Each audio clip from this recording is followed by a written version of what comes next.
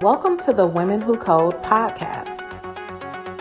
Just tell my younger self, embrace whatever that you're given, whether that's extreme happiness or extreme sadness or whatever that is. It's all going to be adding, wisdom to yourself. Women Who Code Talks Tech is a segment that features experts in a specific field of technology sharing their knowledge on an in-depth and highly technical subject. So I'm curious to hear your kind of major decisions and turning points in your career that led you to become an ML leader, and I'll ask the follow-up questions. Sure. I think my I call it soul searching journey or career path is a series of little accidents. I shared it with another podcast that I did. So apologize if you have actually listened to the podcast. It's a little bit accidents that I started. My academic background is database and data management, is working with data, real-time data. But only the last year of my PhD program that I finished all the defense for proposal, like thesis, everything. I took a class of data mining from Professor Christos Falosos. If you ever actually know him, he's a great guy and very inspirational and just a very cheerful person. Got me so interested in data mining and just fascinated by what are some of the insights and patterns and problems that we can solve using machine learning and data mining. So as I ventured into my first job in IBM research, actually, I didn't do anything about, just probably like anyone else, is what I learned in my PhD thesis. It's all about actually solving problems. I joined the service department, is solving problems a lot of times using machine learning and data mining skills, but also optimization. And there's many different things that we are solving in terms of different business problems because of the service department that I'm in. And it took a few years. I realized that I really wanted to solve the problem end to end, and where in the research facility, usually you get to solve a very interesting problem, a variety set of problems, but not really to the end of delivering that projects and seeing what is the feedback that you get from the algorithms, whether it's success or fail.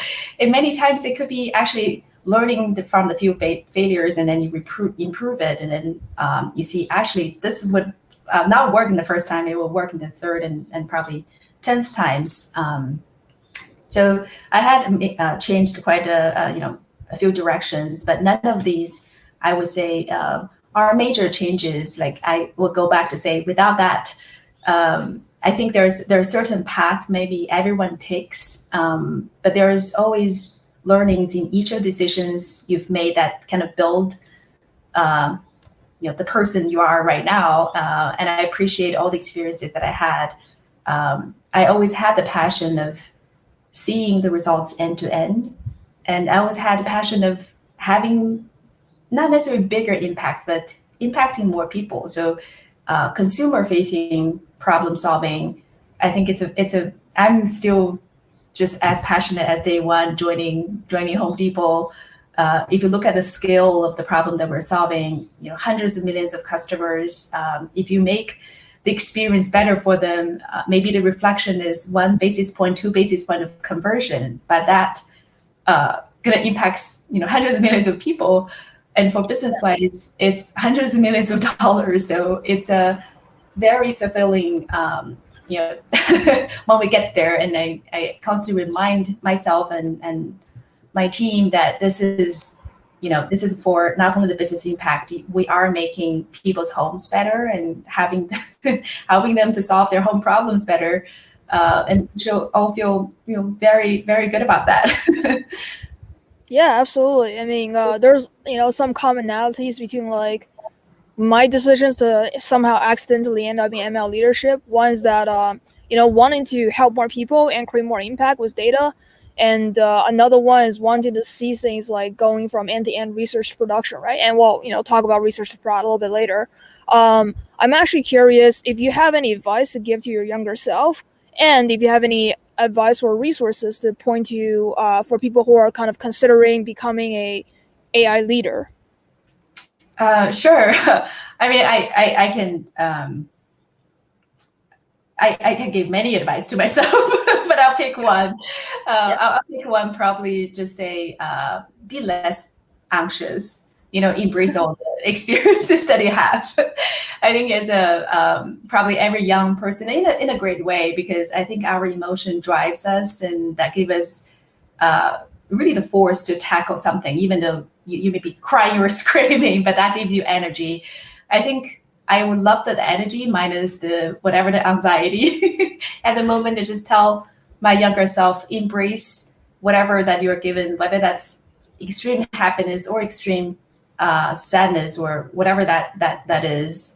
It's all going to be adding, wisdom to yourself. So embrace all of that, even though at some point it was very painful experience. But it's going to be great for you. So I had my second job after IBM was in the startup's distillery in working on a lot of production code. That was my first and most intensive software engineering job. And I still go back to really appreciate that experience, to being hands-on, building algorithms, processing data, deployment, and all of that work. It's a startup company, so you end up actually doing a lot of things. There's no specific functions that you do very deep. You have to do across the function a lot of different things. So that was a really good experience in sitting myself in many people's shoes. And I think even today, when we are data science function, when we are collaborating with engineering teams, that give us a lot of insights of what it's actually mean, to connect the points with the engineering team and making sure our projects are successful. So of course, back then I didn't know that. So it was like, oh my goodness, there's a lot of strong feelings in different challenges that I've faced. And I'll tell myself, don't worry, just embrace it. Yeah, that resonates very much with me as well. I think my advice to my younger self is worry less and code more. So that's pretty much what you said as well. I see there's a question about opportunities for entry if there's no formal machine learning background. And do you recommend going through a traditional path, getting a master's or doctorate? And I'm happy to add some pointers to this, because I also don't have a traditional background, but I'm curious to hear your thoughts, Guiming. Happy to. I mean, I think I just shared that you can see myself doesn't have traditional background training as well, even though I think I'm probably closer to comparing to, if you call it a physics PhD, but sometimes we have actually very talented data scientists in our team. In their second year and third year, they started to use machine learning to solve whether it's biology problems they're solving or physics problem they're solving. I haven't actually done that until my fifth, year of my PhD. So I think we all gonna start somewhere, and the starting point could be now. It could be any point of your experience, and it really doesn't need to be traditional, formal training. I'll tell you, there's one senior manager who's super successful in our team, who has a master's degree. But I think you gotta appreciate the experience that you have with one potentially deep technical knowledge, right? And that could be picked up in your. I think it's easier relatively in an academic setting, right? So you're basically with a little noise and focusing on very good training, mathematical training, to solve a certain problem. But if you do have areas of experience in cross-functional, right, you may come from a psychology background or social study, that gives you a perspective actually to connect with people, solve certain type of problems. It could be analyzing user experience, and it could be also coming from, computational background, the computer science like myself or many of the people existing, but not necessarily focusing on machine learning. But then in a way that you connect really well with, software and deployment, maybe different architecture of the deep learning algorithm. So leverage your strength of your background, and then from there, there's many tools and materials. I think you asked me earlier, what are some of the resources that I can recommend? In fact, one of the recommendation it's not a specific material. My recommendation will be diversify. So it seems a little bit contradictory, but for data science, to a lot of people, it's a very deep technical area. You need to focus in this. But I think a lot of times diversification will help you to connect the dots. It's not only the technical problem that we're solving, right? So we have to actually bring people along in terms of solving those problems. And specifically, I share how I continue to learn, because it's not really just you get a degree, right? You basically graduate from the learning experiences. This is a very fast-moving area, and there's constantly new things that's coming out. The technology, algorithms, and actually framework or software or open source. A lot of new things that's coming out of the industry. I think diversification helps me to learn from podcasts, to learn from journals like Harvard Business Review, to learn from books, and these books may not be AI books at all. In a way, it really can help you to connect the dots, because that's really, I think, the number one feature for any leader, whether it's a machine learning leader or not. So I just read the book of the Ride of a Lifetime by Robert Iger, who's the CEO of Walt Disney for 15 years, and there's a lot of learnings that he was sharing. I think from connecting all these dots, it will help us to learn. And at least many of you are data scientists who understand that this will help remove the bias, right? So we do want to train ourselves not with one set of data or one type of data. We need to train ourselves with all kinds of data that will help really mimic the real world. That way we can solve a lot more problems and probably understand and learn these from people who has already solved the problem before to shorten the learning path. Absolutely. And I think, one thing I would echo is that in the real world, if you're working on ML, not just for research, but for products, getting a good model is like only less than 20% of the success, right? Because there's typically multiple stakeholders involved. They want different things. They have different risk tolerances. And, getting everything all the way to production requires like a multifunctional team and multiple talents and multiple backgrounds. But this question is actually like very close to my heart, because I'm someone that learned how to program by myself and eventually got into machine learning just by kind of self-studying. So if one data point is enough, I would say based on my experiences, definitely you can get into the field without a formal education. I've seen kind of the field become better and better about these educational requirements, right? But I do admit it is definitely easier and probably a better learning experience if you do decide to pursue one of these formal options.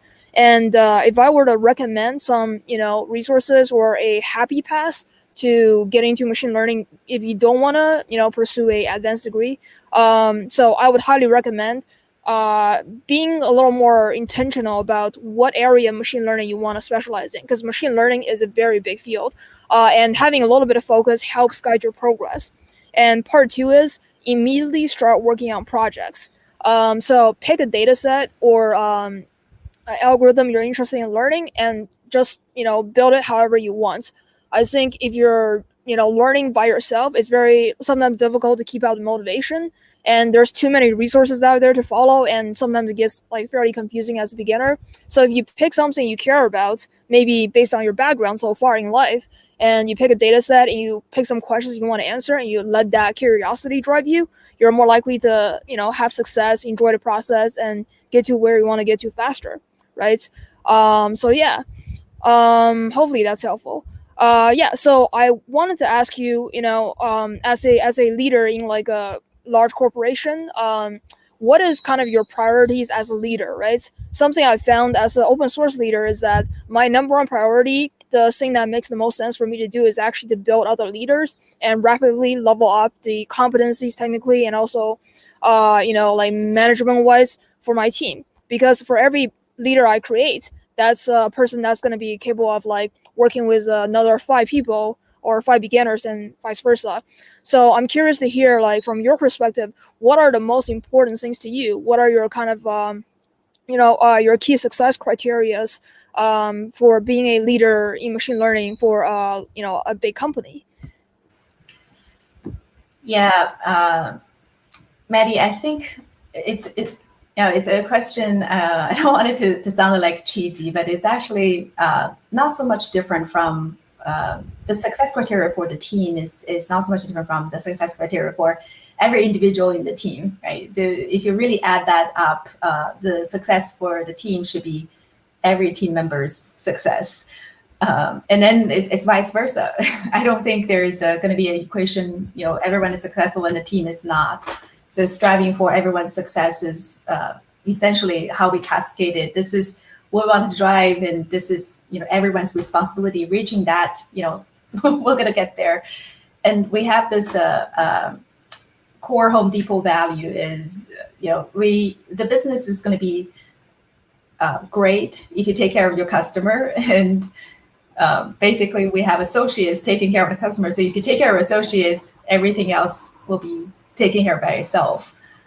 What that means specifically is, if you look at what is really mean for the success of our individual, I talk about myself, when I was, whether it's a leader within Home Depot or it's an individual contributor somewhere else, I think number one thing, I want to feel my work is worthwhile, right? I'm passionate and making an impact. And what that impact means could be, I make these improvements of this recommendation algorithm better, and that drives for the business $5 million and incremental. It could means 2 basis point improvement conversion, improvements on conversion, but that just means that we removed friction for our customer, right? For that engagement, maybe 10 million customers, but that, oh my goodness, I made 10 millions of customers. When they engage with this module, they converted better.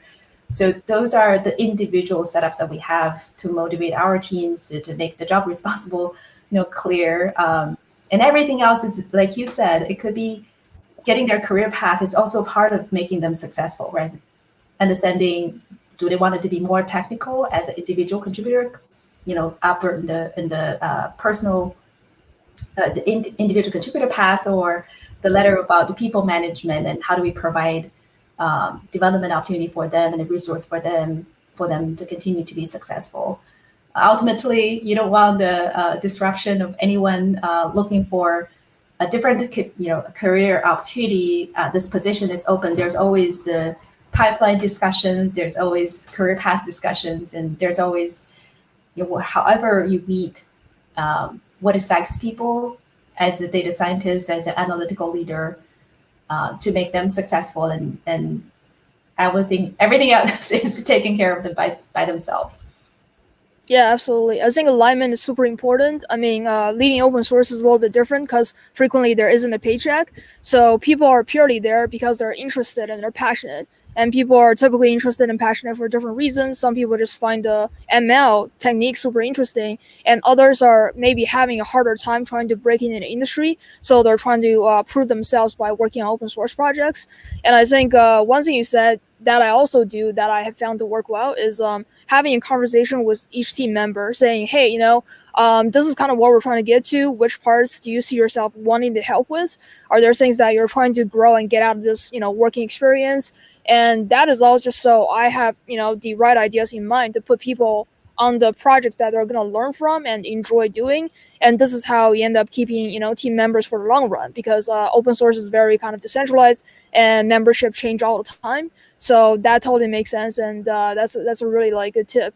So one thing, oh, sorry, go ahead. Yeah, I just thought that you made a really good comment. I probably not as familiar with the open source community, but I think one thing is common is people's needs are pretty diverse, right? So what excites me may not be exactly, we all get excited sometimes, with the technicality of the problem, right? A lot of the data scientists would do, but there could be also the differentiation of people value patents more than publications, or it could be just how much I can actually be contributing as a committer to certain open source libraries and all of those different things. I think the key point is to align these, I used to call it 2 vectors, right? So you have one vector, which is actually what as a leader see to make this team successful. That could be resource, that could be alignments, that could be getting things done, making impact, and align that with a personal goal.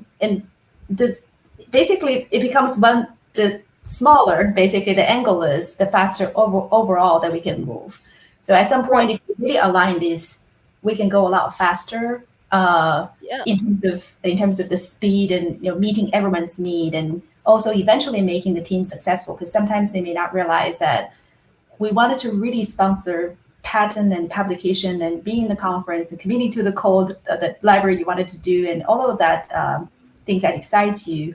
But we also wanted to get the resource to enable us, to allow us the freedom to do it. Right. So those are the alignments that we constantly need to have, that communication and getting those two vectors as close as possible to move fast. Yeah, I mean, a team is like a boat, and it goes a lot faster if we all row in the same direction. So that makes a lot of sense. Yeah. So this is more of like a personal question, and I think many people who transition from like deep technical expertise, individual contributor to leading a team will experience this tension, and that is the tension between being a good team lead and then supporting your team versus like, following your curiosities and digging into all the, new state-of-the-art algorithms and new papers and trying new things and new frameworks, right? So I'm curious to hear your thoughts on how to balance, this tension. And yeah, I think it's going to be pretty obvious when you have a directional change of starting from a IC role to getting more leadership role, and there's a skill set difference. You start to realize that I need to do certain things more than others, and it could be speaking to any type of role change. Ultimately, I think the number one person we need to convince is ourselves. What is most important to you? And if that most important to you is getting more things requires as a leader done, then you have to first convince yourself, I need to spend more time talking with stakeholders. I need to spend more time marketing data science projects rather than doing it myself. Or I need to spend more time pitching for idea to get the funding of these projects, whatever that is, or spending more time resolving conflicts and clarifying responsibility, whatever that is. This may not be as, as something that you wanted to. Right, exactly.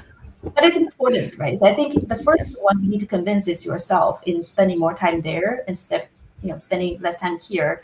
So I don't believe there's I have no time to do this. You have all the time. You just need to allocate them based on your priorities. So once you convince yourself, then you can convince anyone you need to convince. So don't feel like you don't have the permission to do it, right? The permission is actually, yourself first, and then you convince basically whoever that is you think you need to get alignments. It could be your boss. By the way, it could be I need to spend more technical time on technical work. Then I need to convince my boss that I will not attend that meeting, because I think this will actually get all of us more successful in me going to the conference, right? To get more educated, or me going to this training program to get more hands-on instead of some other things. So ultimately, I think we all are decision makers, right? We can make that decision and trade-off and prioritization. First, convince yourself, and then the rest of the people, bring them along so that they understand why this is the best for everyone. That makes a lot of sense. I think clarifying, priorities is always a little bit tricky, but that's where you start. And I think like two approaches I've personally been trying that seems to work is one, leveling up your team so you can hand more things off. And part two is like really checking your own ego, right?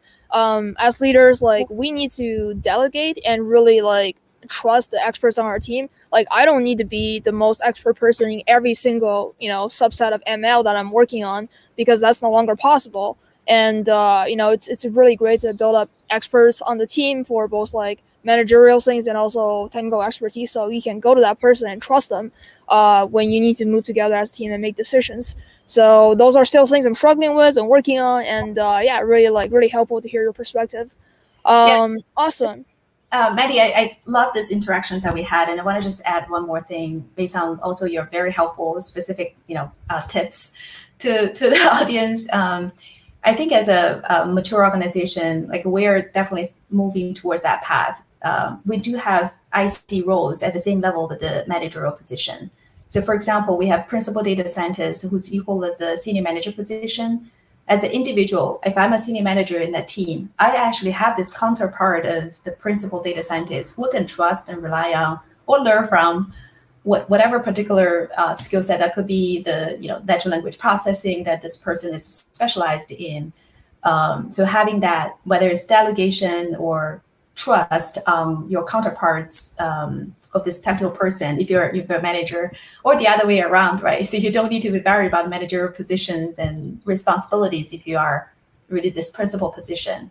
Having that type of organization that we're creating, I think it's really helpful for both talents. Absolutely. I mean, even on a very research heavy team, which is kind of my situation, I still don't need to read every paper in a field. And then if someone else has read it and they're able to provide a summary for the team and guide us through, our decision making, that's that's really great. So yeah, makes a lot of sense. So, there's kind of an audience question that I'll get to, but first I'd like to ask a question about imposter syndrome, right? And for those of us who are maybe not familiar with this term, I guarantee you probably experienced it no matter who you are. And that is the, sinking feeling that you feel like you're a fake and everyone's going to see through you and you're actually a very competent person, but you just don't feel competent, right? And I'm curious, when was the last time you either noticed this in yourself as a leader or even noticed maybe this is happening for one of your team members? And how did you go about, resolving and dealing with, these things that happen? It's not for a moment, and I think I probably would notice that every moment. All the time? All the time. So I'll tell you, after I recorded the podcast, I don't want to listen to my voice, and I hated a lot of things that I do. So lack of confidence. Okay, you sound great right now. Thank you. So I think for generally a lot of women, or most is from the researchers, it will be less confident than men, right? So you probably heard this, for men to take on a job, they only need this much of, I wouldn't call the actual numbers, this much of confidence. For women need to have this much of confidence to take on that job. And personally, I'm a perfectionist, perfectionist. So in a way that I really wanted to get things done well, and I would spend a lot of time on getting, whether it's the precision when I work on technical projects or getting the slides or writing the paper. I tend to work till the last minute of submission back in the days. There's a thing about this that I think it was kind of built in me and many others. I would say appreciate it as a gift, because you can actually build really good credibility with this kind of habit. And once you have it, it's actually, once people appreciate that, and once they understand how you function, and there's a good amount of trust that you can build. So don't be afraid if you have this syndrome, embrace it and enjoy it. But for those of you who's feeling uncomfortable, I do, and I would tell myself to fake it sometimes until I make it, right? And you will hear probably this saying before that you'll be the best person actually know the things that you do always on that table, right? Because nobody else knows this better than you. It could be one subject, it could be machine learning, it could be search, it could be visual, the computer vision, whatever the problem that you're focusing on, nobody knows better than you. And sometimes even when you don't believe it, you can still fake it and people will believe it. They only see from the outside until you get the time to really grow into that image that you want it to become. But ultimately, I still believe that this is a gift. If whatever that you feel like you're not good enough, that's an internal drive for you to get better. And you may have a really high bar. We all do, and a lot of our women have that high bar to get there. It's a gift. Yes, absolutely. And I think the most recent time this happened to me as leader was I had to yell at my team a little bit to say, hey, like our velocity is decreasing. Let's pick it up, like all of that. And then there was a moment where like, who am I to be yelling at my team? They're volunteers and they're working on this, like by themselves out of their own time.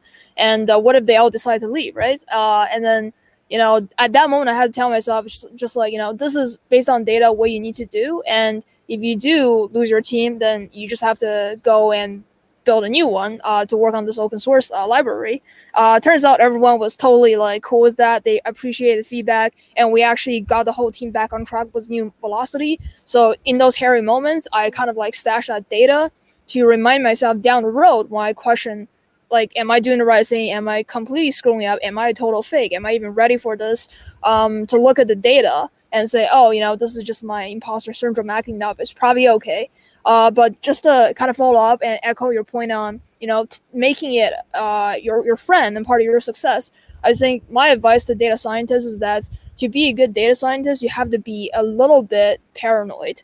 And this makes you do good work and question your assumptions and, check your tests, make sure you're not leaking data, all of that. And it actually helps you in the long run. The number one thing I want people to know is that do not let imposter syndrome keep you from trying to go after the things you want to go after, because that's the only time imposter syndrome wins and you lose, right? So just kick it in the face and keep going. And one day you'll discover, oh, okay, I have enough data to make reasonable judgments on my capabilities, and I can work with my imposter syndrome as a friend. So there's a very important and very good question from the audience, and this is about the topic of diversity and inclusion. Brandy is asking, she would like to know, as a non-traditional learner trying to break into the field of AI and ML, as a white lady, what could she do to help create a more equitable field? And I want to kind of like take that question and change it a little bit. First of all, thank you so much, Brandy, for being intentional and conscious and being aware of your own biases. We all start with ourselves, and that's already a really good first step. But I'm curious to hear you talk about Huiming. So what are some of the measures that you wish the industry would do more of? What are some of the measures for diversity and inclusion in terms of ML, AI, data science that has worked well for the Home Depot and your team?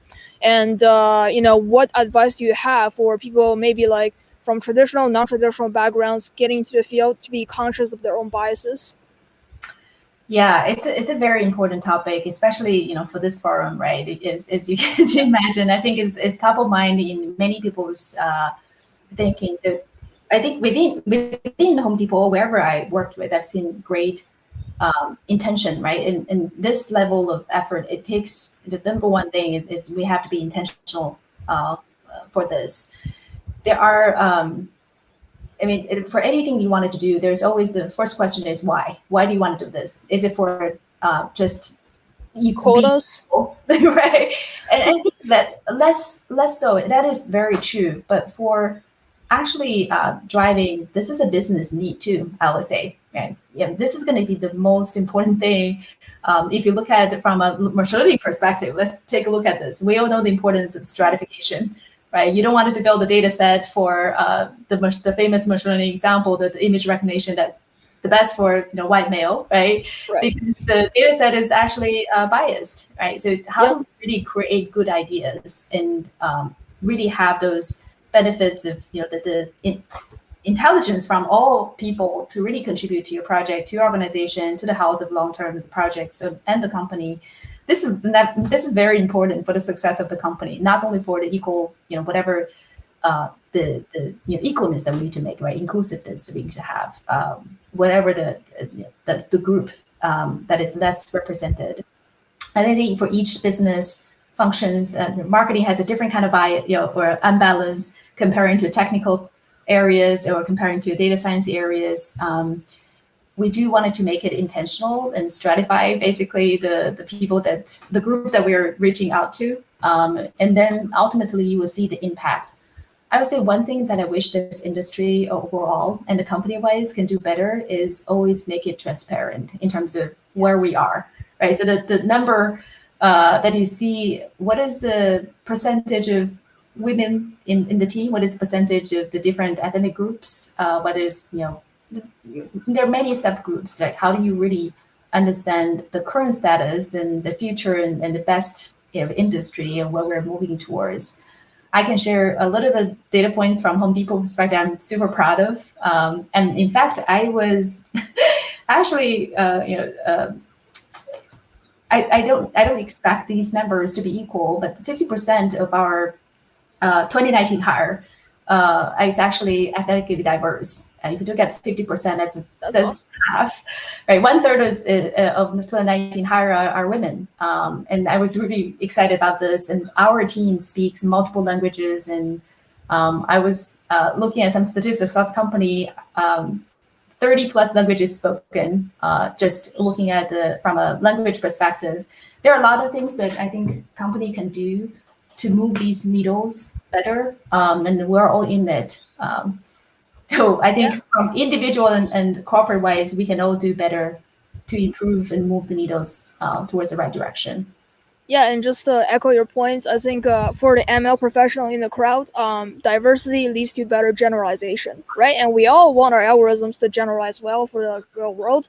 And I think from my perspective, like the danger of lack of diversity and inclusion in AI is particularly important because like as researchers, even with the best intentions, we cannot possibly understand how these algorithms affect the communities that we don't have a background or history in, right? For example, if I'm working an algorithm, I can understand how it affects, people with similar backgrounds, but I would not be able to know how this affects, like a lady in Africa or I don't know, someone who like works in India, for example, right? So I think some of the things that we do as open source is kind of serving as this function to recycle talent and really like make it an equalizer, because as long as you're willing to and you have the motivation, you can contribute to a repo, what will help you learn, will help you develop ML skills, and your work is documented. And you can then take that, documented work to show other people, hey, despite biases or what you may assume about me, this is what I'm capable of, and are you willing to, give me a shot, right? And I think, there has been multiple cases in my personal life where people who were really having a hard time struggling ended up going from, working on a ship as a, single mother to now working as a data scientist. And I know this is truly possible. And to kind of give some data or advice for from the open source side to people in companies trying to hire for talent, many of you have said that, every time I talk to you, you're having a hard time with like talent, right? And what I'm seeing in open source is actually that talent exists everywhere, and you may not be looking in the right places. So just cast a wider net, give people more of a shot, and maybe consider like testing their competencies in slightly different ways. So, for example, the way I test if people should be joining my research team is actually giving them a small project, and doesn't matter how simple it is, going from point A to point B and seeing how much they're able to grow and learn in that process. And are they able to perform reliably and take feedback, right? I don't look for PhDs. I don't look for machine learning background. And I found that to be a very reliable indicator of how people perform in real life. So with that said, I think we're out of time. Very happy to, continue chatting with you folks, in this event chat. And also very happy to chat with you if you add me on LinkedIn. Yeah. Thank you for having me, Maddie. It was great to talk some of these important topics with everyone. I thoroughly appreciate the time, and hope we all will get together, or really together soon. In whatever. Yeah, I would love that. Yes, thank you so much, Huiming. Always very insightful to chat with you, and yeah. Thank you for listening to the Women Who Code podcast. To find out more about our mission and the work we do across the tech industry, visit our website, womenwhocode.com. You can also follow us on Twitter and Instagram at Women Who Code. Be sure to check out our YouTube channel with hundreds of hours of free educational videos. Just go to youtube.com/Women Who Code. Thanks again for listening, and remember to subscribe, rate, and comment.